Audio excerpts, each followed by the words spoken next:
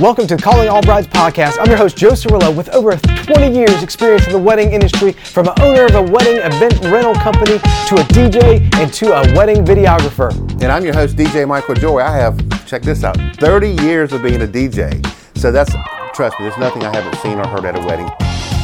Ton of great episodes coming up for you.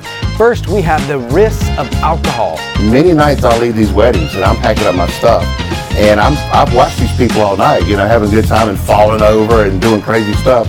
And they're getting in their car and they're going to the next bar.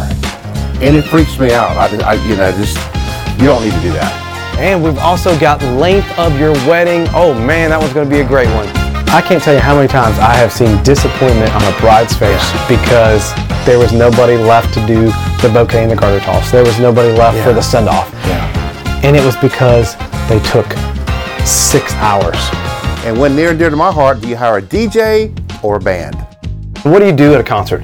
You sing along, you scream, Exactly. and that's what people love about bands, is that they can sit there right there and sing and be a part of that. Yeah, jump on stage and do a karaoke song with them maybe. If that's been prearranged with the band, how cool would that be if the bride's a singer, they back her up and she's got her own band backing her up? That'd be very cool.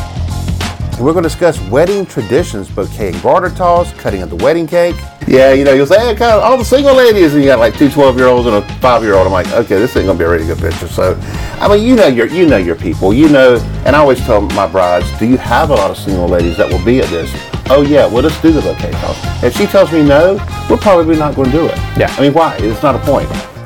These are some great episodes coming up, and we got a whole lot more, so make sure you stay tuned to the Calling All Brides podcast.